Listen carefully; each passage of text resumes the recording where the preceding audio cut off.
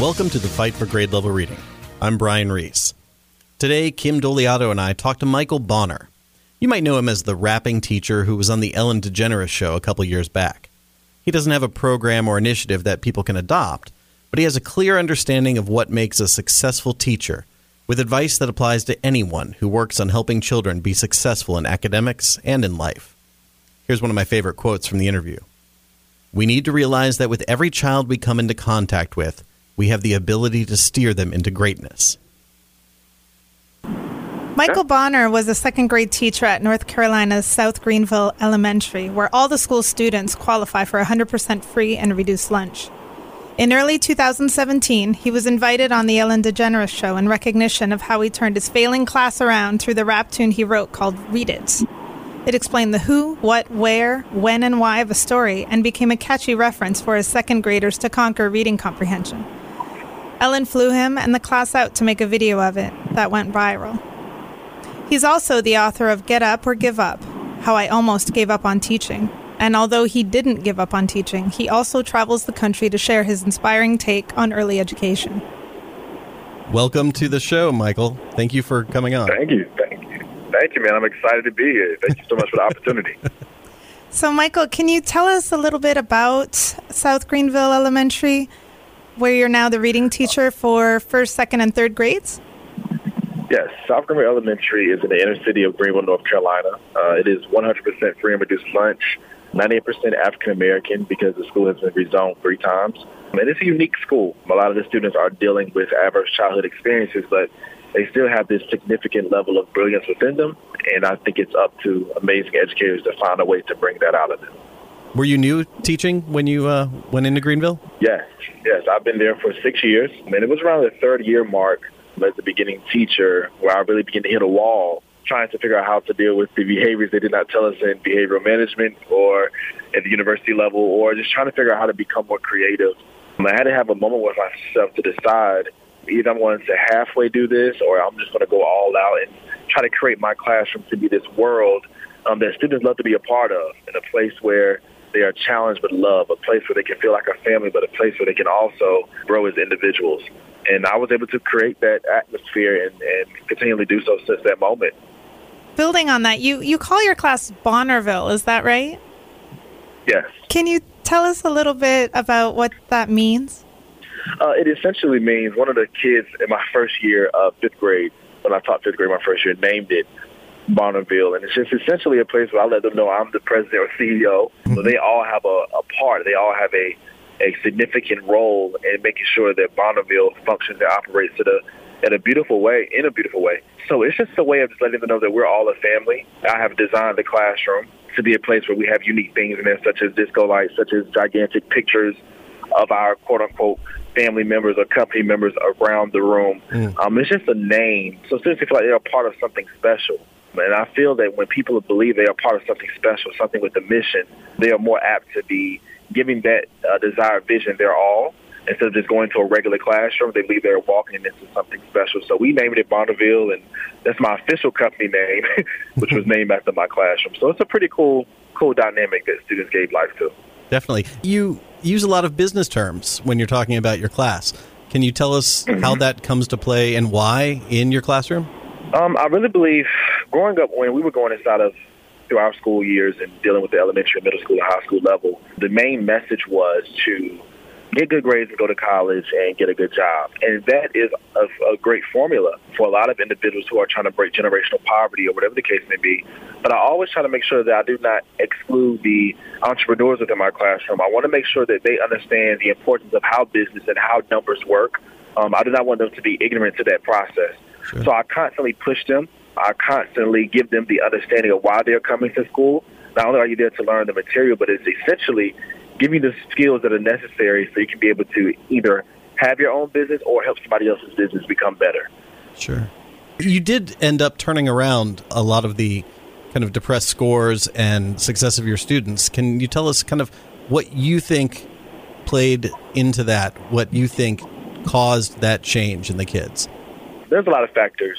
First, it sounds so simple and so rudimentary about building a positive learning environment, but it's the actual most essential thing that any educator can do. When we all encounter a level of rigor, whether it is through working out, whether it's through our own personal studies, there is a level of frustration. And if you do not have a person or individual there in place to explain to you that rigor and frustration is a normal process of becoming better, then individuals will burn out. So what ended up happening was, in that moment, I began to make sure that I was doing the environment by greeting my students every day at the door. There's a study out there that shows that when educators greet their students at the door, they are 20% more likely to be engaged in the classroom and 10% less likely to actually disrupt the classroom. And then I started using whole brain teaching within my lessons, not only just putting the materials about text features and story elements on anchor charts, but actually creating movement, creating music, creating visual images that will allow those students to remember those key terms. And then most importantly, I make sure that I double dip with my guided reading, meaning that I would have an additional adult in the classroom where I would do guided reading with me, and then would immediately go to that adult to do a second dose of that same book and come back to me to work with their writing. It was a unique setup, but it allowed us to, my classroom averaged probably 4.4 levels of growth in North Carolina, which is insane. Yeah, that's amazing. Do you happen to think that the current education model might be overlooking children like your students? I think one of the things that, if we look in America, in general, we just want to have an honest conversation. We haven't done such a great job with building those relationships and having those discussions across cultures. So oftentimes we write off certain individuals, particularly students of color, based upon their certain experiences that they may have. But studies are showing, such as adverse childhood experiences, are showing that all children deal with all types of trauma every single day. So the goal for us has to be, how can we begin to teach all of our children and inform them and engage them in a way that is positive? So one of the terms that is coming up now is culturally responsive teaching, which is very important, but people must understand, in order to participate in culturally responsive teaching, you actually have to know that culture. In order to know a culture, you have to actually spend time with people from that culture and become better at knowing what makes that individual or that embodiment tick. So, for example, we have a population of Hispanic students at our school.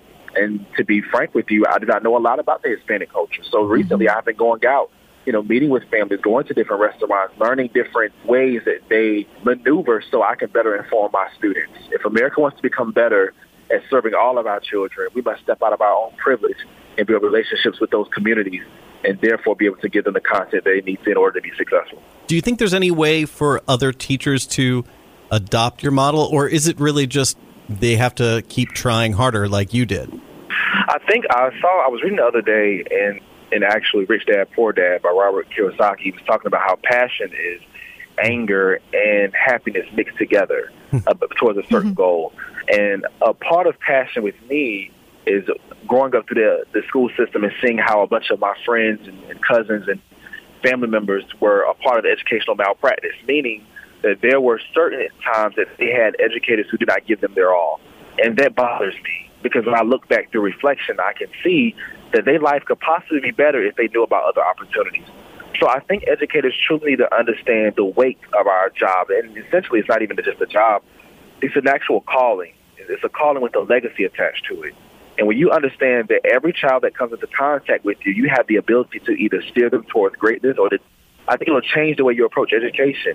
Every day it is hard for me. I have 13 guided reading groups I serve every single day, on top of me speaking when I do have the opportunity that I'm so grateful for. And even though it is hard, it is necessary, it is worth it, because I know if I can teach a child to read effectively, if I can teach a child to analyze information properly, they will be able to tap into something they probably never know they ever could do. And that's more than enough for me.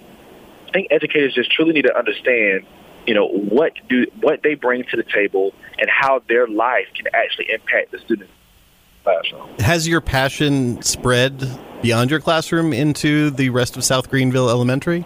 Have things changed at the school itself? At times, and any person that is a part of any type of school culture will understand there are different types of teachers inside of the school building. People often forget that before individuals are actual educators, they are human beings first. So their life experiences, the individuals that they deal with, the situations that they deal with, mold who they are. Sure. So a teacher with an anal personality that is very stoic is not get along with a teacher like me, because sometimes I can be exuberant in my passing towards in the classroom, how we're moving around and collaborating and high-fiving and things of that magnitude. So some teachers catch on and some teachers don't. That's just the life of every school system across America. But I think if we can find a way to get people to join in unity, in passion, and understanding their purpose, it'll make it a lot better. Passion doesn't mean you have to stand on top of the table or make a song in regards to the content. Mm-hmm. Passion just means that every day you step into the classroom, whether you're sick or whether you're tired, you're trying to give your students your all so they can be successful. They don't have to be you. They just have to be themselves with passion. They have to be the best. They have to be the best individual that they can be. One of the best things my mentor, Ron Clark, tells me, and Kim Bearden tells me all the time, is that you only have to do is be the best you that you can possibly be, because nobody else can be you. And being the best you also means that reflecting on the weak areas that you bring to the table, your strengths and your weaknesses. As long as you continually self-develop, that is what makes the difference. There was a study that was published in August 2018 that followed 3 phenomenal teachers from California that schools scored 10% above the state average of reading every single year. And the 3 things that they noticed about the teachers, well, 2 specifically. One was that students can and will learn, that students' learning is reflective of their individual teaching, meaning that whatever the student scores, the teachers take ownership of that, saying that it comes from a result of their pedagogy. And number 3, they made sure that they stated that they took pride and they made sure they were intentional about their own professional development. Right. So in order for it to be a phenomenal teacher, it doesn't just have to be about changing your classroom or standing on top of the table and screaming. It's really about your mindset and your willingness to become the best educator that you can possibly be. So, Michael, if you could wave a magic wand and change anything about the current teaching model, how would you do that? What would you ask for? Would it be more passion, more money, more of all of the above?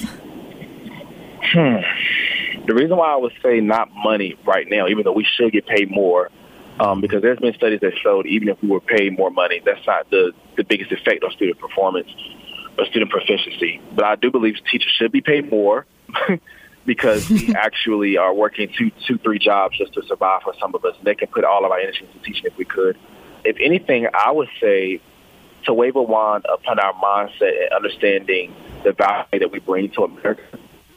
Sure. And when waving that wand, that means renewing our passion. That means eradicating any implicit bias towards students. That means making sure that we're informing our students with true pedagogy, not just historical rhetoric that we've been passed on to us through our past teachers.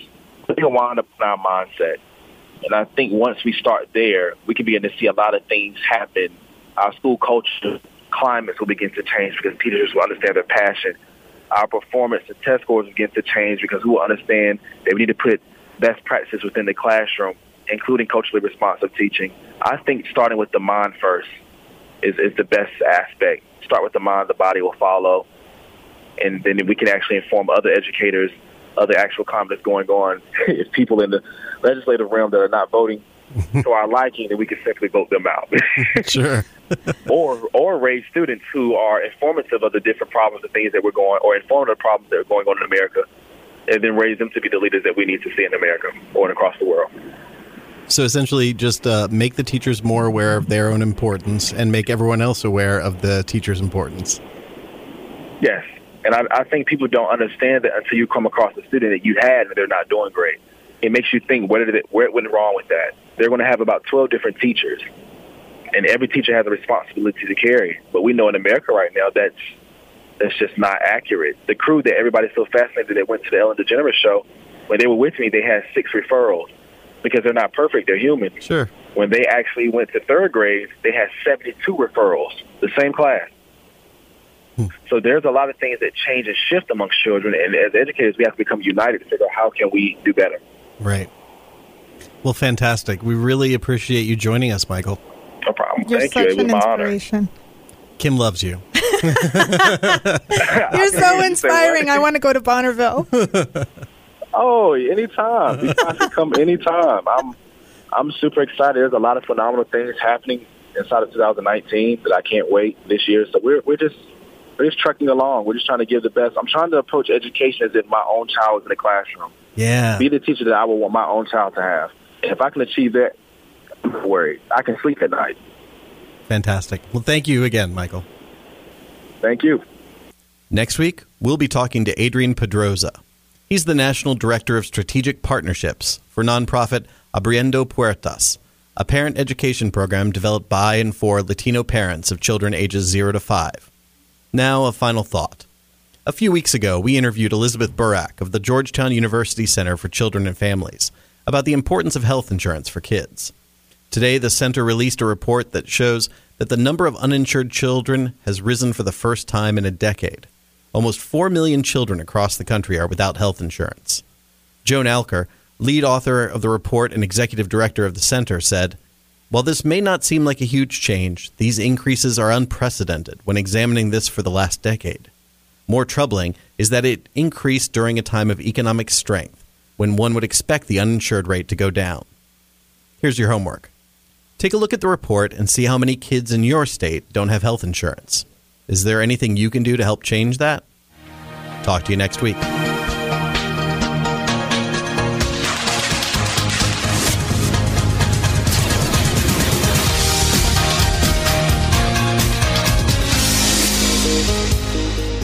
That's so good. I thought that was sweet. He's so good. He's so good, yeah. I mean, it was all about, like, he had He's so good. we did not know what that focus was going to be, but he knew what it was, and he kept it on. He was on it.